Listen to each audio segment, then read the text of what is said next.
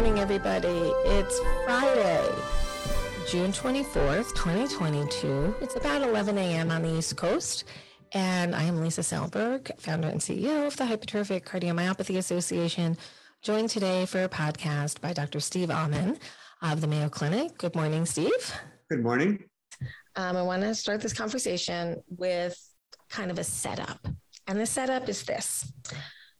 If you're listening to this podcast or if you're on this Facebook page, you've undoubtedly heard that hypertrophic cardiomyopathy is the leading cause of sudden death in young athletes. And while this fact remains, we believe, to be true today, it does not mean that everybody with hypertrophic cardiomyopathy is at extreme risk due to exercise. And this may seem a little confusing for some. So it has been an issue that the HCMA has been dealing with literally since day one, and probably since Dr. Amen saw his first hypertrophic cardiomyopathy patient all those years ago. So it's been the constant conversation. And we have evolved over time in this conversation with our understanding of HCM, risk factors, understanding who is at risk of sudden cardiac arrest and who is not. We do not take the topic of sudden cardiac arrest in the young lightly. It's a very important topic, but in reality, it's a very small number of individuals who are affected negatively. Each year, we believe there's probably 30 athletes in the United States who pass away from HCM as the underlying cause of death. So it's out of 325 million people, it's still a very rare event, one we would like to abolish, but a rare event all the same. So if you're diagnosed with hypertrophic cardiomyopathy and you go to the internet and you see the first things come up of sudden death athletes, HCM, it's going to scare you. We want to take a little bit of that fear out and give a more balanced approach to help you and your family identify the best pathways to live a happy, healthy life. As many of you know, my favorite quote from my favorite poem is Mary Oliver, "Summer's Day, tell me what it is you plan to do with your one wild and precious life." You have one round, one vessel to do it in, and we want people to live the most fulfilling lives possible. So Dr. Amen, let's start out this conversation with the concept of shared decision-making as stated in the guidelines. Can you tell patients and listeners what that actually means? Yeah, it's a really good question, and it causes some confusion and consternation for some. And it's really just a new name for an old concept, and that is there should be a dialogue between the patient and their doctor or provider about what their goals are and what they hope to do, and then to have some role in determining what level of risk or what level of intensity they want to enter their medical therapy. It's not unique to HCM. We do this across all kinds of things. And in fact, the whole idea of informed consent before surgical procedures is a form of shared decision-making. To people who are really into the field of shared decision-making, it's not quite adequate because the language we use on legal informed consent documents doesn't communicate as well as it should. But the whole idea of shared decision-making, Lisa, is if you and I are talking about an activity or a therapy that you are brought to the table, we talk about what the risks are, what the benefits are, and what's your goals for your life and what's important to you to help craft the decisions around those things together. It is not me putting the decisions on you. It's also not me telling you that you must do this next. And so it's meeting in the middle and having a dialogue about what's important. So many times I speak to people who are considering going to an HCMA recognized center of excellence for an evaluation and care. And they try to stack the deck a little bit and say, who's going to let me do more exercise? And they shop around to get somebody to tell them what they want to hear. Yeah. You want to address that a little bit? Yeah, it's a reality, and different people have different intensities of providers have different intensities of feelings about the subject. But that's, again, we're not inventing the wheel here in HCM. When you talk about patients who have high cholesterol, there are some providers who are really aggressively going after that, managing, lecturing, fire and brimstone about what you should put in your body, what you should not put in your body, et cetera, and others who are more moderate in their recommendations.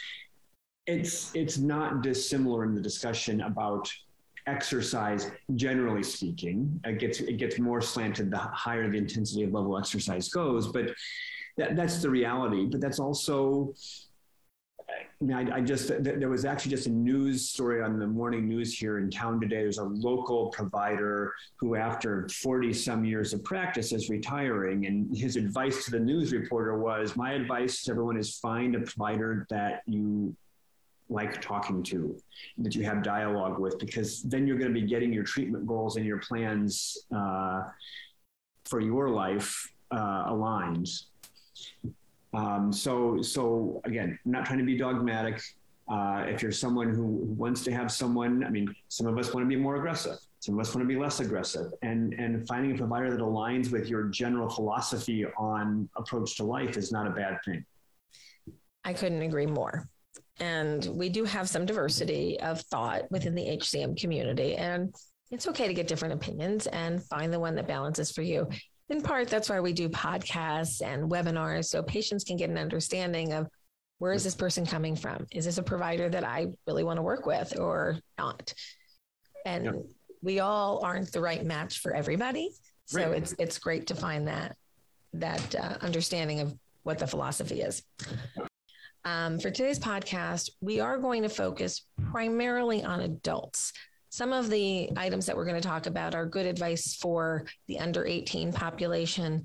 But when we start talking about competitive athletics, when it relates to minors and children, I'm going to refer you to the recent webinar that we held for adolescent and pediatric HCM, which is available on our YouTube site, which has a deep dive on those particular issues as they relate to children and adolescents. So for the purposes of today, we're really talking about grown-ups, adults. So Steve, what do you recommend in terms of general activity level for the middle of the bell curve average HCM patient? Yeah. So the reality is being physically active is healthier for nearly every subset of patients around the world. And even specifically within HCM, data have now come out that shows that low to moderate intensity carries the same health benefits for patients with HCM as it does for other people. It helps maintain body weight. It helps stave off type 2 diabetes. It maintains cholesterol. It helps hypertension. And it has all those long-term benefits that being engaged in an active lifestyle conveys without increasing the risk at that level. So our advice to patients is that they be active to some degree. And it doesn't have to be record-breaking workouts. It's, again, a low to moderate intensity exercise is going for walks or bike rides where you feel like you're making some effort. And because so many of our patients are on drugs that alter heart rate, I don't usually talk to patients about heart rate ranges for them because that's altered pharmacologically in some patients. So I usually talk about, again, you should feel like you're doing some effort. Probably you should be able to speak a full sentence without gasping for breath, but maybe not a full paragraph. And that kind of puts you into that low to moderate intensity exercise. And again, for many of our patients, we're trying to get them to start exercising because they've been sedentary for any number of reasons. And so if someone can only maintain that level of exercise for 15 minutes, that's fine. We start there. And we'll do 15 minutes, 5 days this week. And next week we'll do 16 minutes. And the next week we'll do 17 minutes. And gradually build up to where patients are doing 30 to 60 minutes most days of the week at that level of intensity. So we talked before the podcast about different mechanisms that you can use to track this, and yours was 30 to 60 minutes of mild to moderate intensity activity. I personally have used my Fitbit, my tracker, for steps.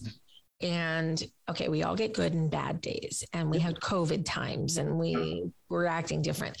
So I started to track my Fitbit and saw what I was doing on average and said, okay, I need to increase that by a little bit every day.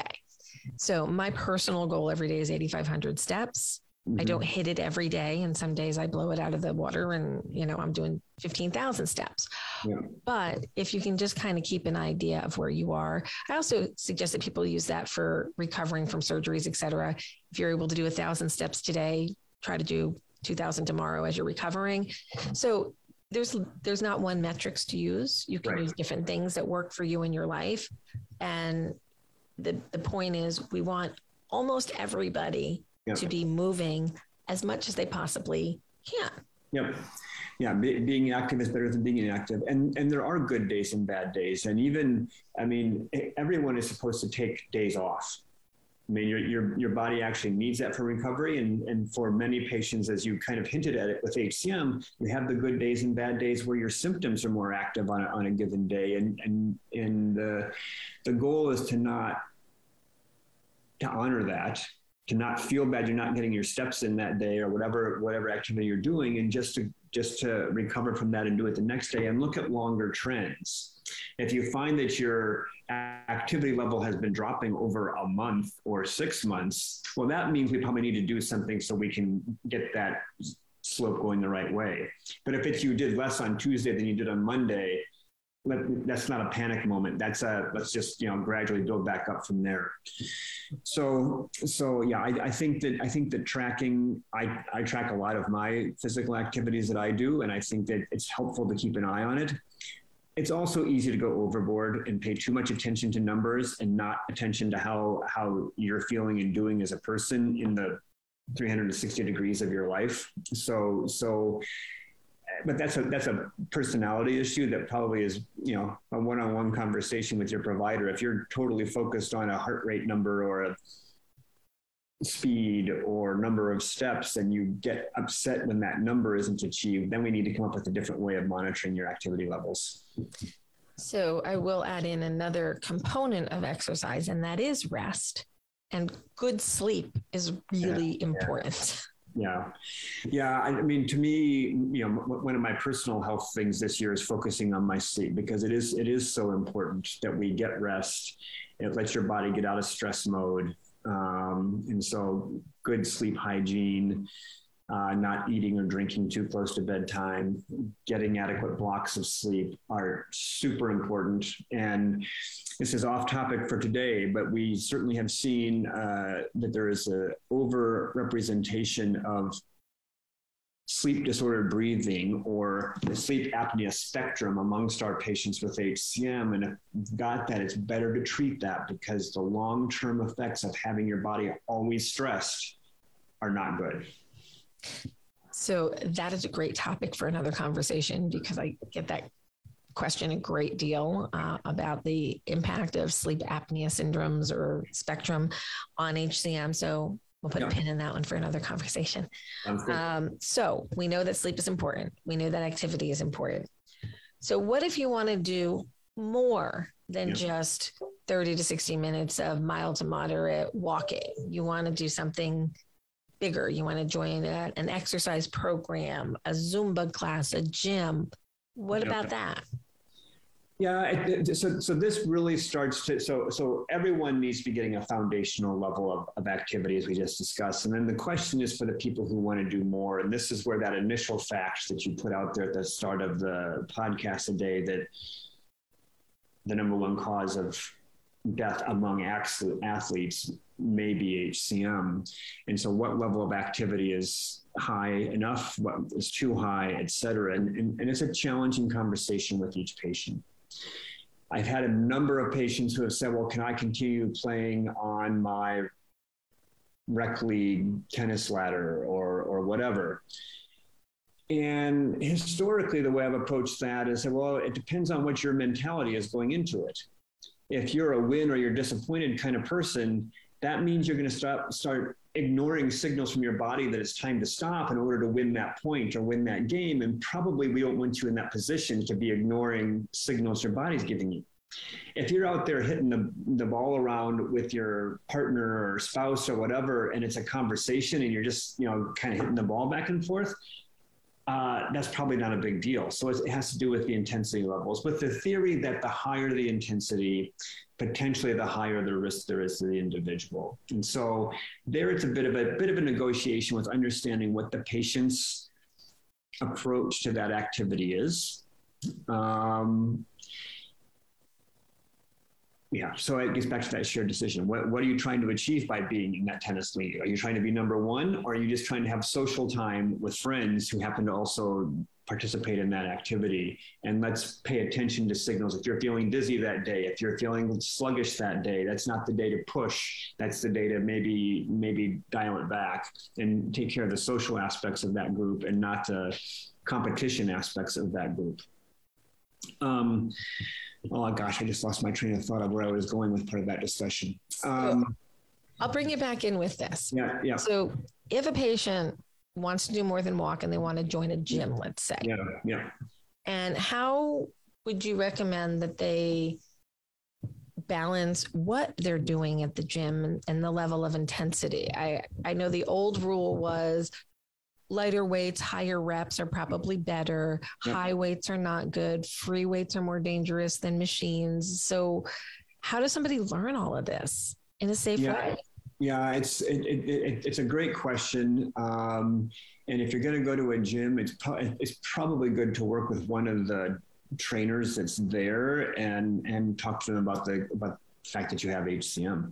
And this is what my cardiologist and I have decided is the types of things that I ought to be in, help me understand what I can do here at your facility. Again, for someone, so we all have different abilities, right? For some people, going for a walk down the street causes them to have that I can't speak more than a sentence without gasping for breath. Right. For some people, they're just more naturally physically fit. And so for them, a jog does the same thing. And so I think that, again, if you're doing something, you can sustain that same intensity for minutes, 20 minutes, 30 minutes, by definition, you are in the aerobic training zone, and therefore not likely, causing ischemia or oxygen deep within the heart muscle, those kind of things. And so you're probably okay. And I'm emphasizing the word probably because we don't know on an individual, but that's part of that discussion with the patient. If it's important to patient X that they do more than walk, they just feel like they need. I'm like, well, okay. So if you're doing sustained efforts and you're not sprinting for road signs and you're not chasing down the person you see in front of you because you want to show that you're better than they are, then it's probably going to be okay. And you can choose to do that, recognizing I can't look you in the eye and swear it's perfectly safe. Right? I mean, there's no guarantees about this. For resistance training, I also talk about being able to breathe while you're doing that. I mean, and the issue is twofold. One is obviously if you have obstructive HCM and you're bearing down till you're doing Valsalva maneuvers, you're likely increasing your gradient, and so you are putting yourself actually at risk of injury to your head, arms, legs, whatever, because you might drop the weight if you get lightheaded and start to pass out because you're bearing down so much. So breathing normally while you're lifting is important. In theory, you induce all the protein level things that cause muscle growth. Probably doesn't cause the heart muscle to get thick in reality. It's got different growth signals and different muscle cellular structure.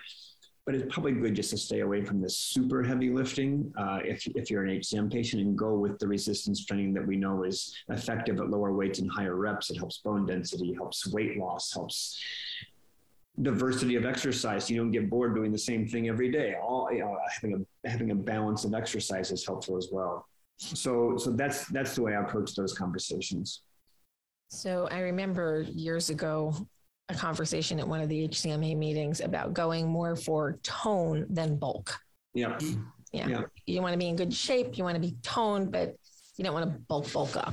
Yeah, although I mean, I think in reality, if you read the literature or the marketing materials on, from gyms, some of the thoughts around that has changed as well, about what is actually a toning exercise and what's a bulking exercise and what's a strength exercise and those kind of things. And that's where, again, working with a personal trainer or a gym trainer to help understand what you're trying to do and this is my limitations can help you dial in on the types of activities that will be most beneficial.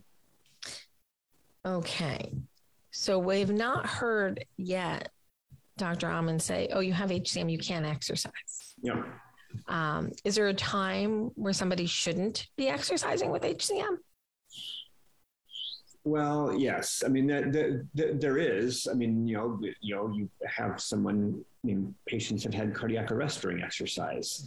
Yeah, there are obviously extreme situations where patients shouldn't exercise. I mean, a patient who had cardiac arrest or fainted during exercise in the middle of evaluation, we're probably going to pause their exercise activities until we get things sorted out.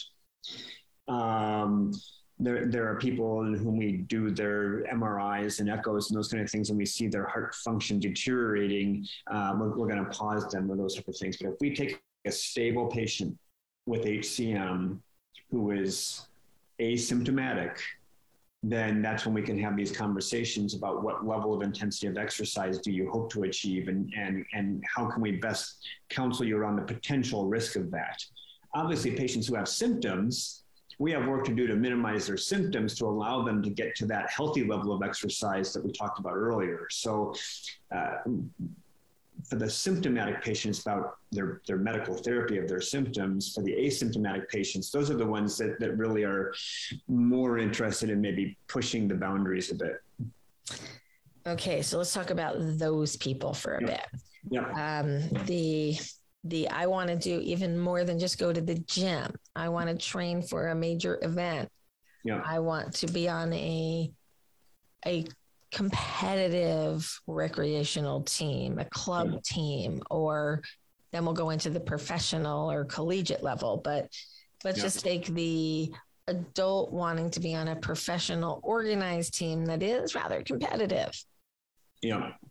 Yeah. So this, I mean, I am going to go back to address this even at the club level to your opening statement. And that is the observational studies where people have looked at the records of dead athletes. Yep. And found that HCM represents anywhere between 10 and 30% of those things. Obviously, that's an overrepresentation of HCM in that population versus the living population. So it is reasonable to conclude that competitive athletics plus HCM must have some risk involved with it. Can I pause you on that one for 1 second?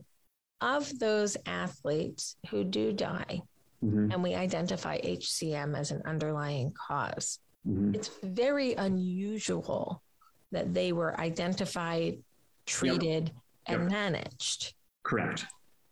It's not, we do have it happen where it can be an identified, treated person that has been assessed and not found to be at high risk and unfortunately succumbs to an arrest. But that's not the norm. That's the exception to the rule, correct? Yep. Okay. Right.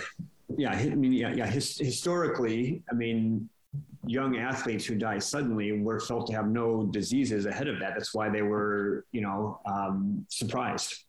Right. But so when you think about those studies, what they say is that it's higher risk to be an athlete with HCM than it is to be an athlete without HCM. Yep. Right? It also happens to be higher risk to be a chess player with HCM than it does to be a chess player without HCM, or a cardiologist with HCM versus a cardiologist without HCM. So there's really no debate about that fact. Right. That's not the challenge that our patients, your clients, have. They're living HCM patients who want to know, can I be an athlete or not?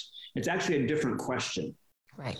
And the more recent studies looking at HCM patients who chose to continue participating in sports, perhaps with an ICD that they had implanted because they had a reason for an ICD, those studies so far are not showing excess deaths or excess complications in the patients with HCM who have continued to be active. Now, how do you make sense of those two things together?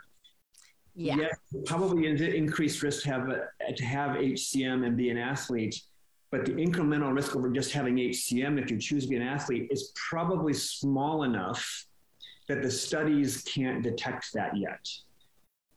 And in order to detect that, we would need very large studies for a decade or more to determine that.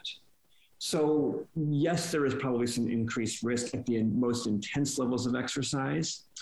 We can't really quantify the magnitude of that, but it isn't showing up in the studies that are going on now, and particularly even non-lethal arrhythmias seen on ICDs, we're not even seeing higher signals there.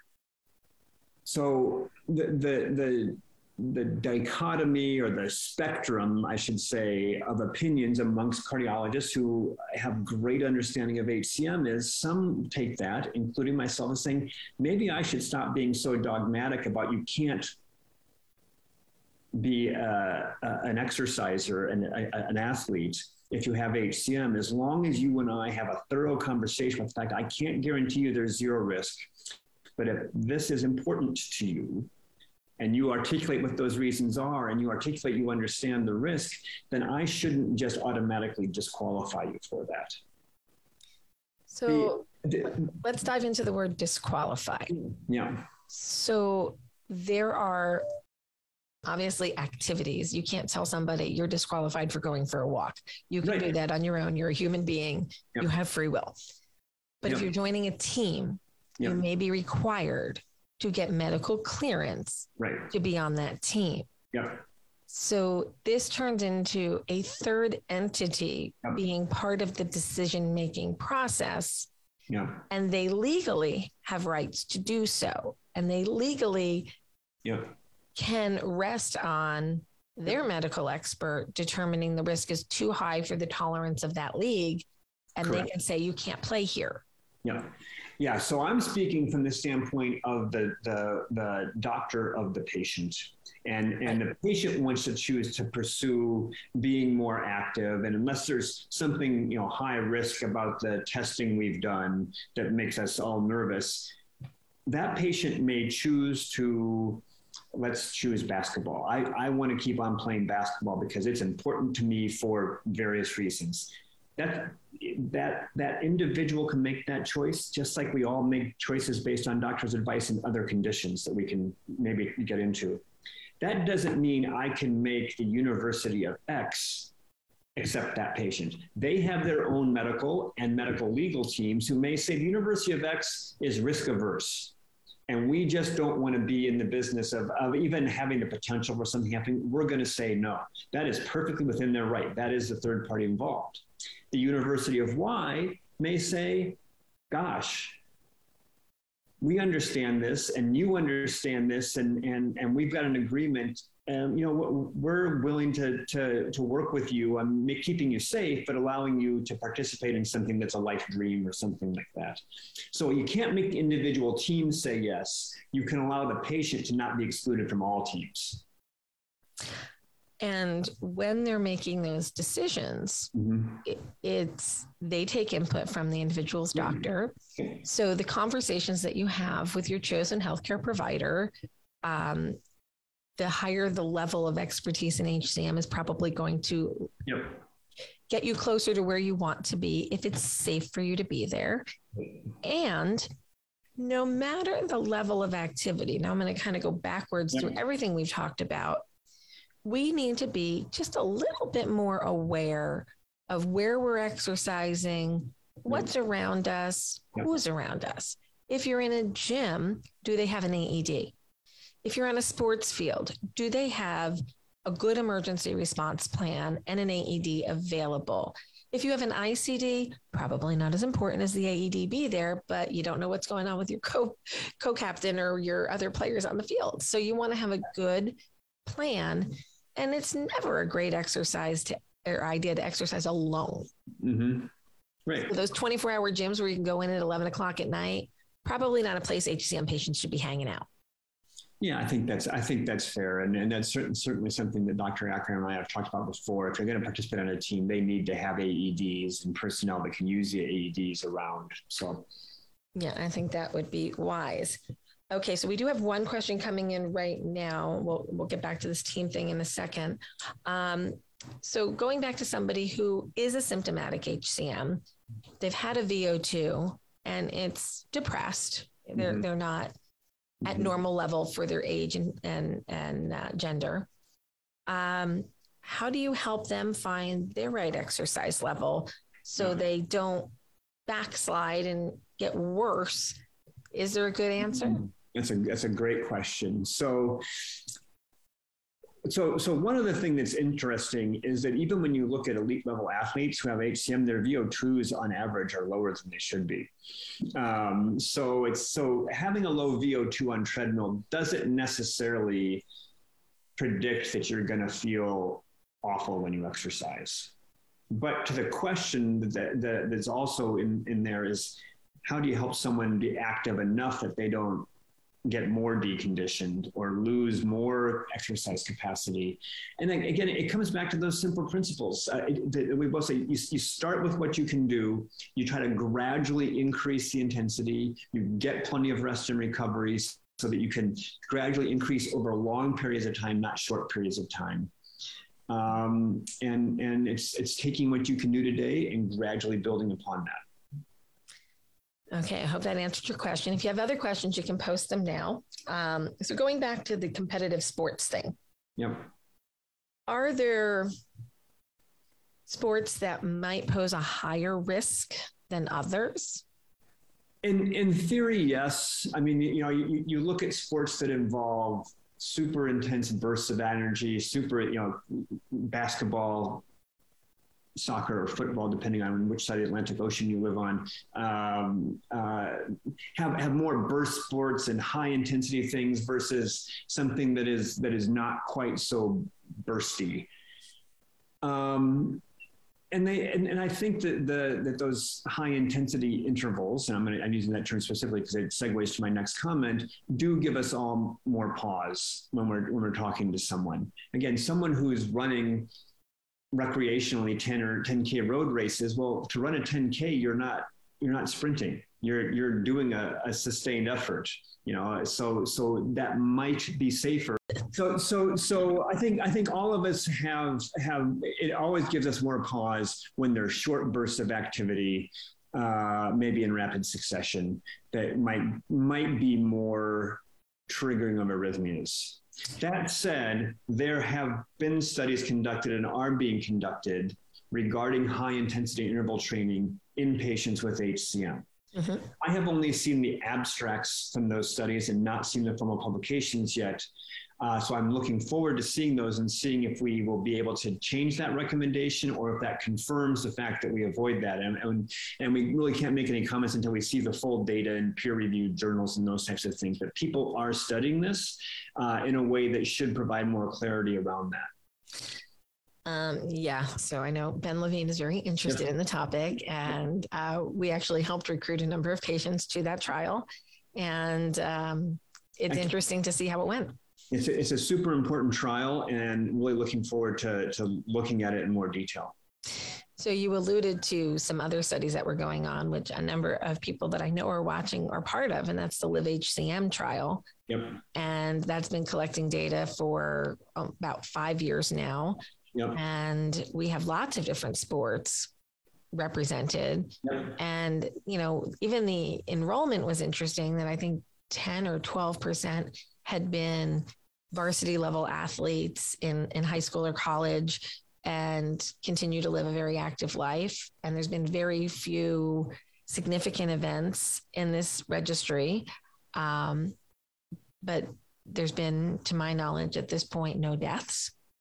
A couple ICD shocks, but these are people with underlying arrhythmias and viewed to be at high risk anyway. Mm-hmm. Whether the activity had anything to do with their shock doesn't even seem to be correlated at this point. It wasn't during activity in most cases. And there's I think one NSVT while on a treadmill. So we're probably safer than we originally thought. Yep.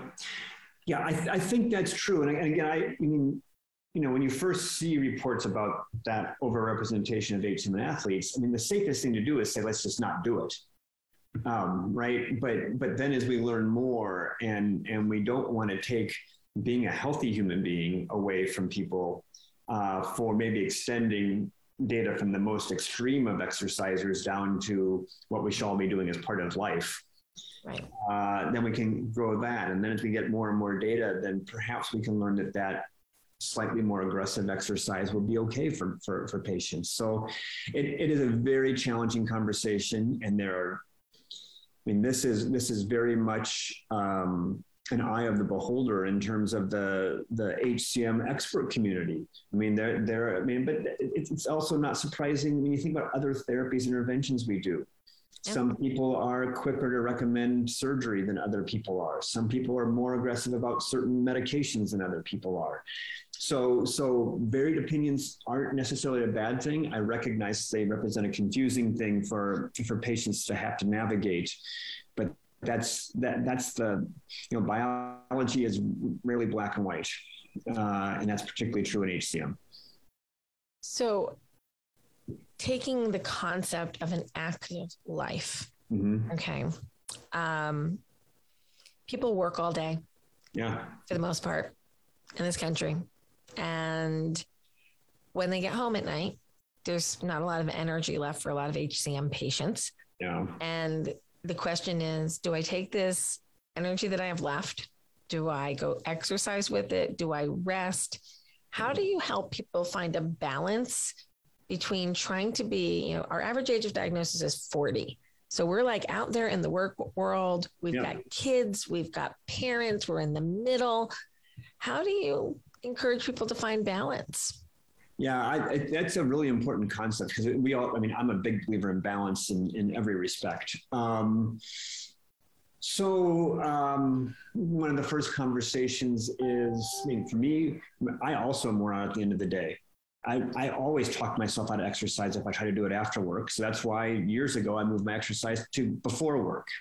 Now that works for me. I don't mind getting up at a crazy time in the morning and doing that.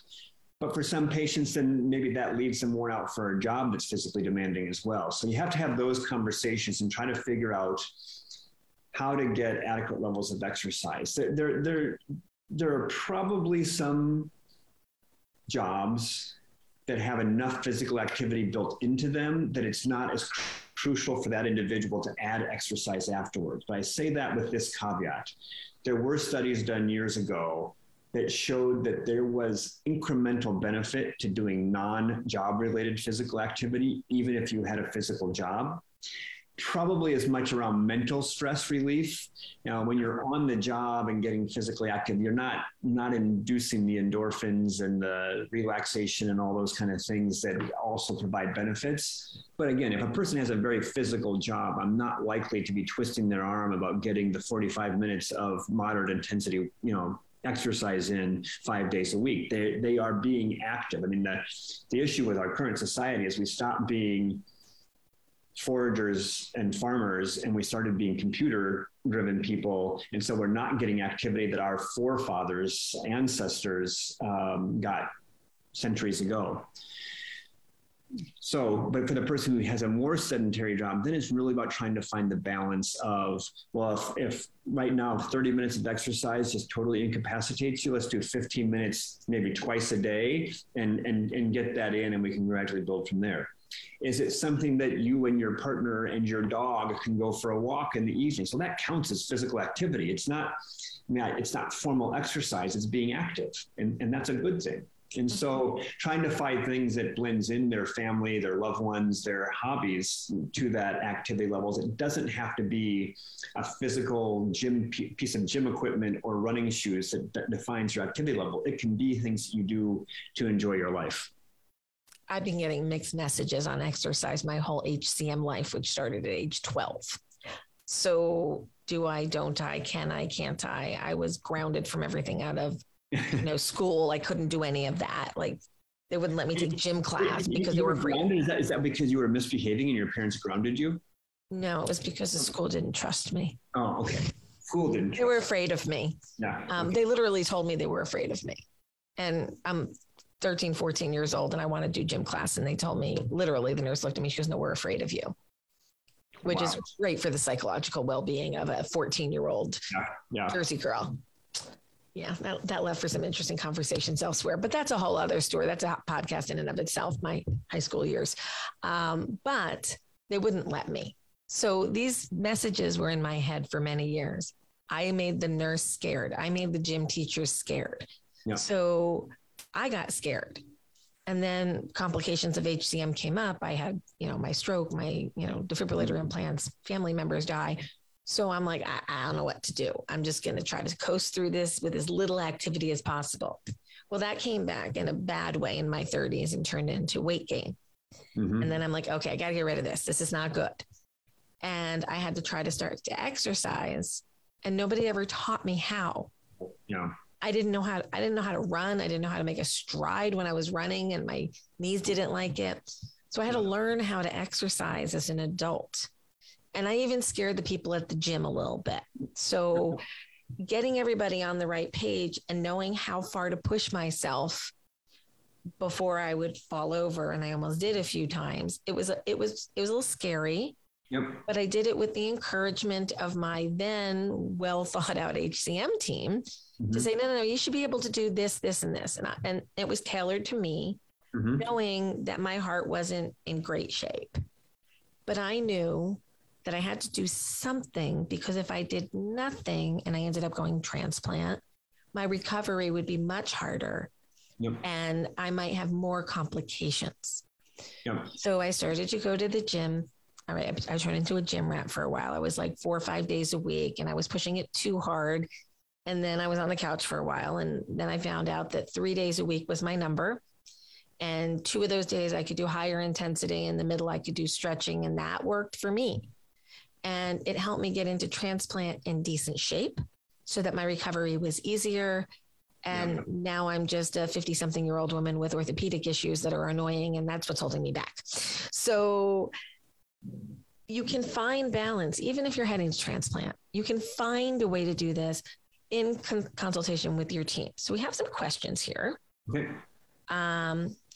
Amber is talking about her 14-year-old child who has obstructive HCM and is restricted from activities. I would encourage you to go watch the Big Hearted Warrior Tour on adolescence and make sure that you are consulting with a high volume center of excellence who understands this unique age, this unique anatomy, and can help guide you individually appropriately. Steve, any comments on that? No, I agree 100%. A different type of question. My brother has HCM. We believe my father may have had it, but he passed away. My brother was tested for a mutation gene, but it wasn't on the panel. So you're no mutation found, which makes you the more common person, which is about 65%, 70% by new state data. I went for an echo. My heart seems fine. I go to Orange Theory, where they push your heart rate way up. Yeah. Okay. So where you have your echocardiogram and who interprets your echocardiogram may be important based upon your family story that you've just shared with me here, Maria. So it's going to be really hard for us to comment on what you should be doing at Orange Theory without knowing that somebody did a good echo on you and was really looking for the phenotype that might be in your family. Steve? Yeah, it's a great question. And so this person is clearly someone who wants to do higher levels of effort. If they're doing the Orange Theory based things, for those of you who don't know, it's very much focused on improving your VO2 max, which means you have to get into some pretty intense training zones. That person probably should be consulting, or their family should be consulting with a more expert HCM center just to have that conversation. If the echo is normal, then that patient is going to be okay to do that. Even even amongst gene positive individuals, if the echo is normal, we don't put restrictions on those individuals. So it is, but it does depend on the echo. And as Lisa, as you said, it depends on the quality of the echo and the intensity of the interpretation to make sure that we're looking at the whole echo and not just one segment of one wall. Okay. So Maria, I'd be more than happy to talk with you if you want to call the office and set up an appointment. We can go over where the echo was done, and I can give you some great patient navigation ideas as to how to know the quality of that echo, and then you can make your decisions accordingly. So Sam is saying that his fear about working out is real, and he's connecting with what I'm saying, which makes him afraid to go to the gym or do any physical activity alone. So Sam, get a buddy. Yep. Get somebody that you're comfortable with, somebody who understands that you're scared, and it's okay to be scared. It's okay to, talk to your friend and go, look, I'm a little nervous. I need some support. And I just need to know that A, you're here if I start to not feel well, and B, you have an emergency action plan that you know what to do, that it's not just your buddy looking at you going, damn, you're looking bad. No, you have a plan. There's an AED present, so you have some security. And you have a plan. And if you can do that and build up your comfort level, I think that would be important. I would also say, and this is one of my little pet peeve issues, Steve, that I'm going to start talking about in the Medical Affairs Committee. I would love to see exercise prescriptions, not only for the HCM patient, but the family.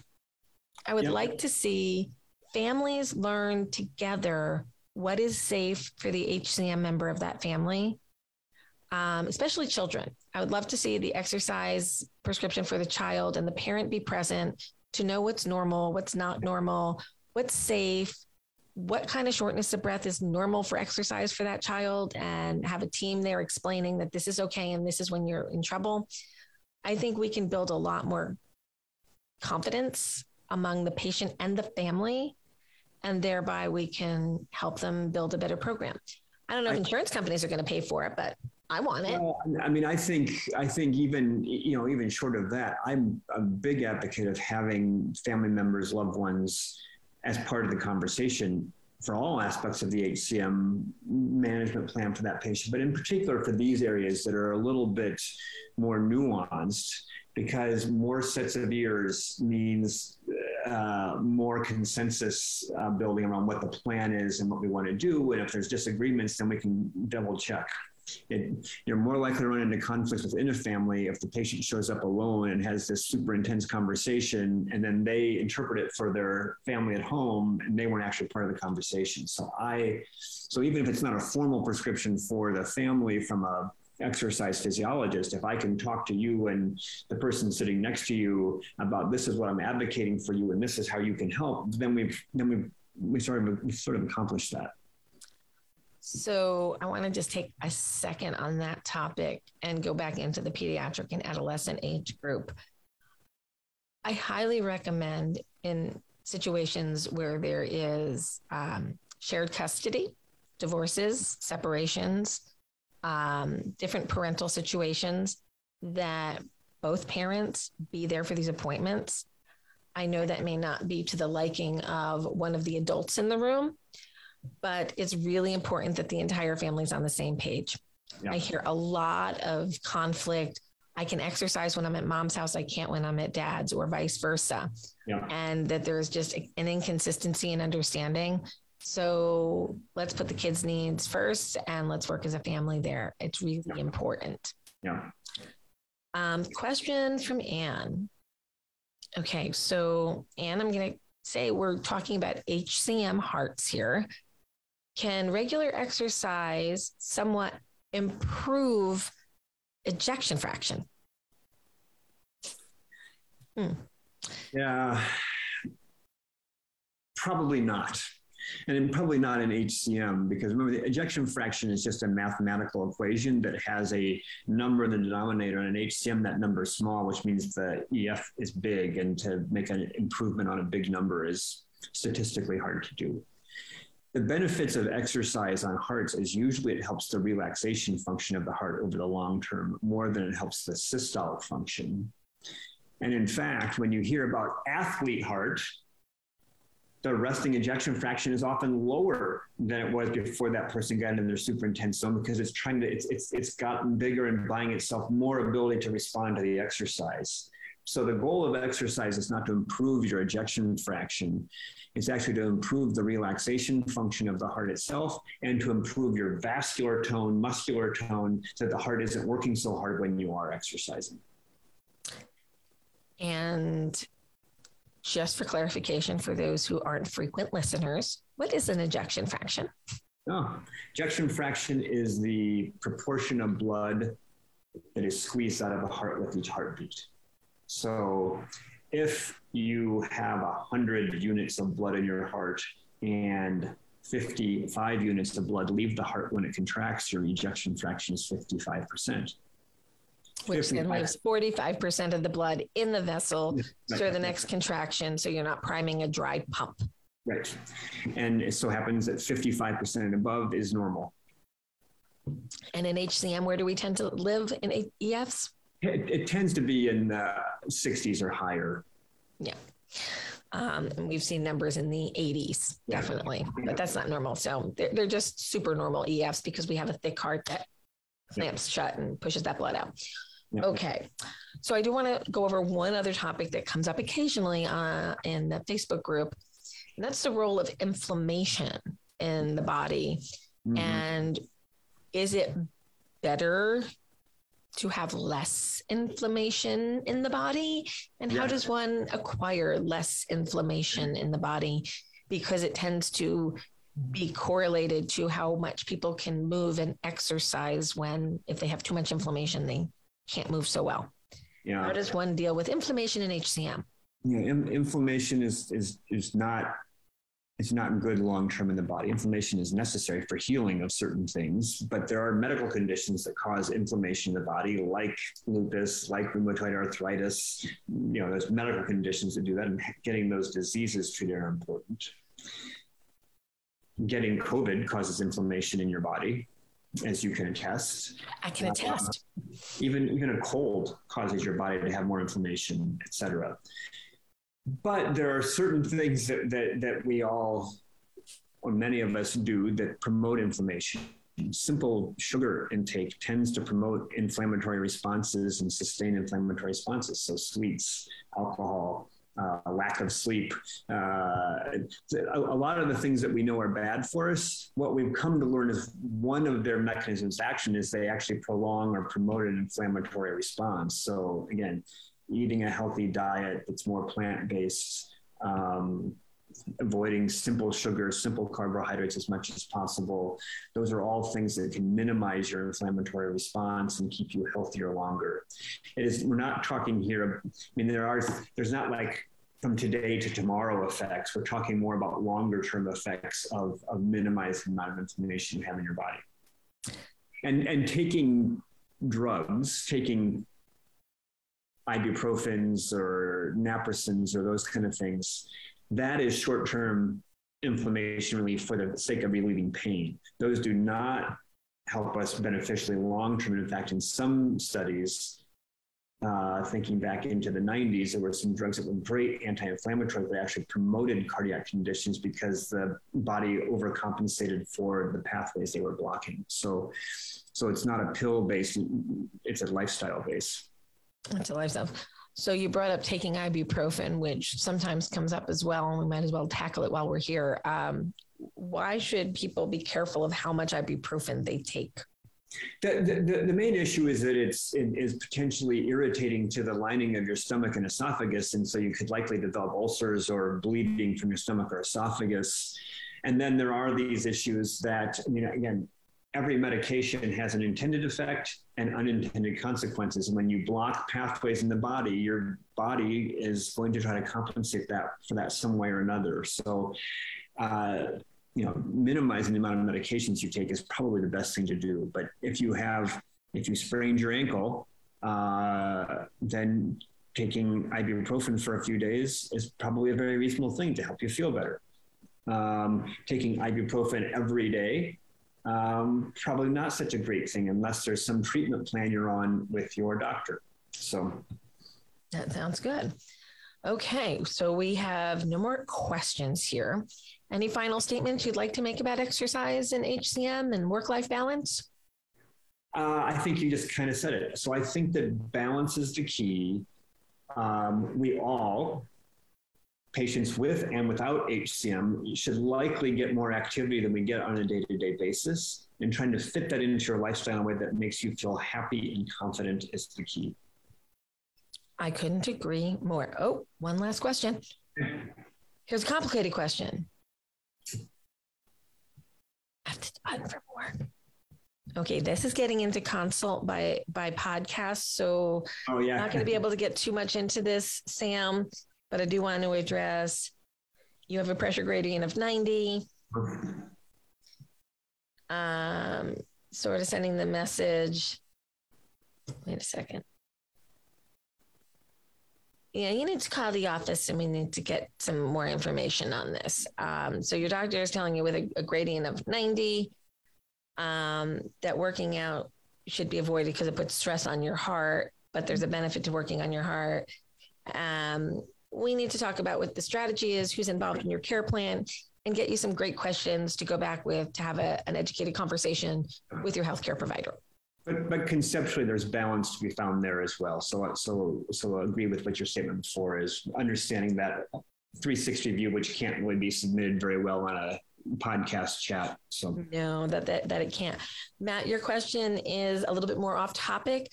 That's a general management question, and you can't determine therapy based on wall thickness. It's a little bit more complicated than that. So call the office. We'll help you find a great HCM specialist, and we'll get you all set up, because that's what we do here. Dr. Amann, thank you for joining us on Tales from the Heart, a podcast from the Hypertrophic Cardiomyopathy Association. We'll see you back here in a couple more weeks, and we'll have another conversation. I'm not quite sure what our topic's going to be yet. We'll figure that out soon. And I appreciate everybody listening today. Have a great weekend, everybody. Happy summer. It's officially summer, everybody. Get out there and do something fun. It's time. We had enough bad weather this year, so go have some fun. Bye, everybody. Have you enjoyed this episode of Tales from the Heart? We hope so. Please visit us at 4hcm.org, become a member, become a donor, become a volunteer. Great news, everybody. HCM Academy is now available online. What is it? It includes online sessions, learning about hypertrophic cardiomyopathy, patient stories about HCM and their management, and an opportunity to join online live with an HCM specialist to go over the slides, ask questions, and dig deeper into your understanding and knowledge of HCM. All CME courses are free, and you can find them at 4hcm.org or at thehcmacademy.com. The Big Hearted Warrior Tour continues. For the latest dates, please check 4hcm.org, and thanks to our sponsors, Bristol Myers Squibb, Cytokinetics, Invitae, and Boston Scientific. Did you know discussion groups are available at 4hcm.org Monday through Friday? Almost every day you can find a discussion group, whether you're interested in learning more about ICDs, pre-myectomy, screening your family. There's a discussion group for you. Even if you just want to learn how to balance your mental health, we have that too. So please join us for one of our live discussion groups, moderated by a peer volunteer, and you can sign up in advance at 4hcm.org. Just check the calendar for events. Please contact the Hypertrophic Cardiomyopathy Association at 4hcm.org or by calling our office at 973-983-7429. You can contact the HCMA by email at support@4hcm.org. Tales from the Heart, a podcast from the HCMA, is made possible through sponsorship from Boston Scientific, Cytokinetics, Tenaya, Invitae, and Boston Scientific.